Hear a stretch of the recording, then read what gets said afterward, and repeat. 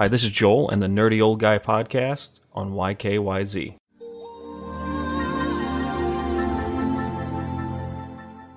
So, I'm taking the time to jump into some of my backlog games that I spent money on and played for a couple hours and never touched again. Not necessarily because I thought they were bad or I got even far enough to even make a decision, but because that was just my life at the time. I was, new game, new and shiny. I work 50, 60 hours a week, and now I have no time to play.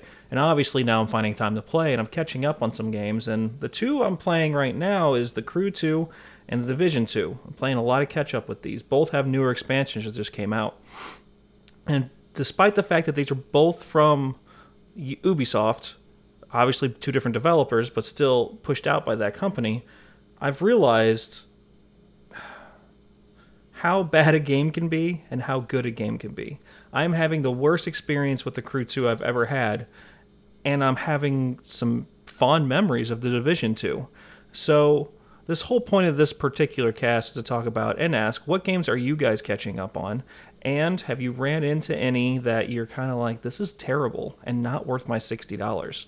I kind of wish I wasn't in quarantine and that I didn't go back and experience how awful this game was. Because, that $60 plus a season pass is looking pretty hefty right now.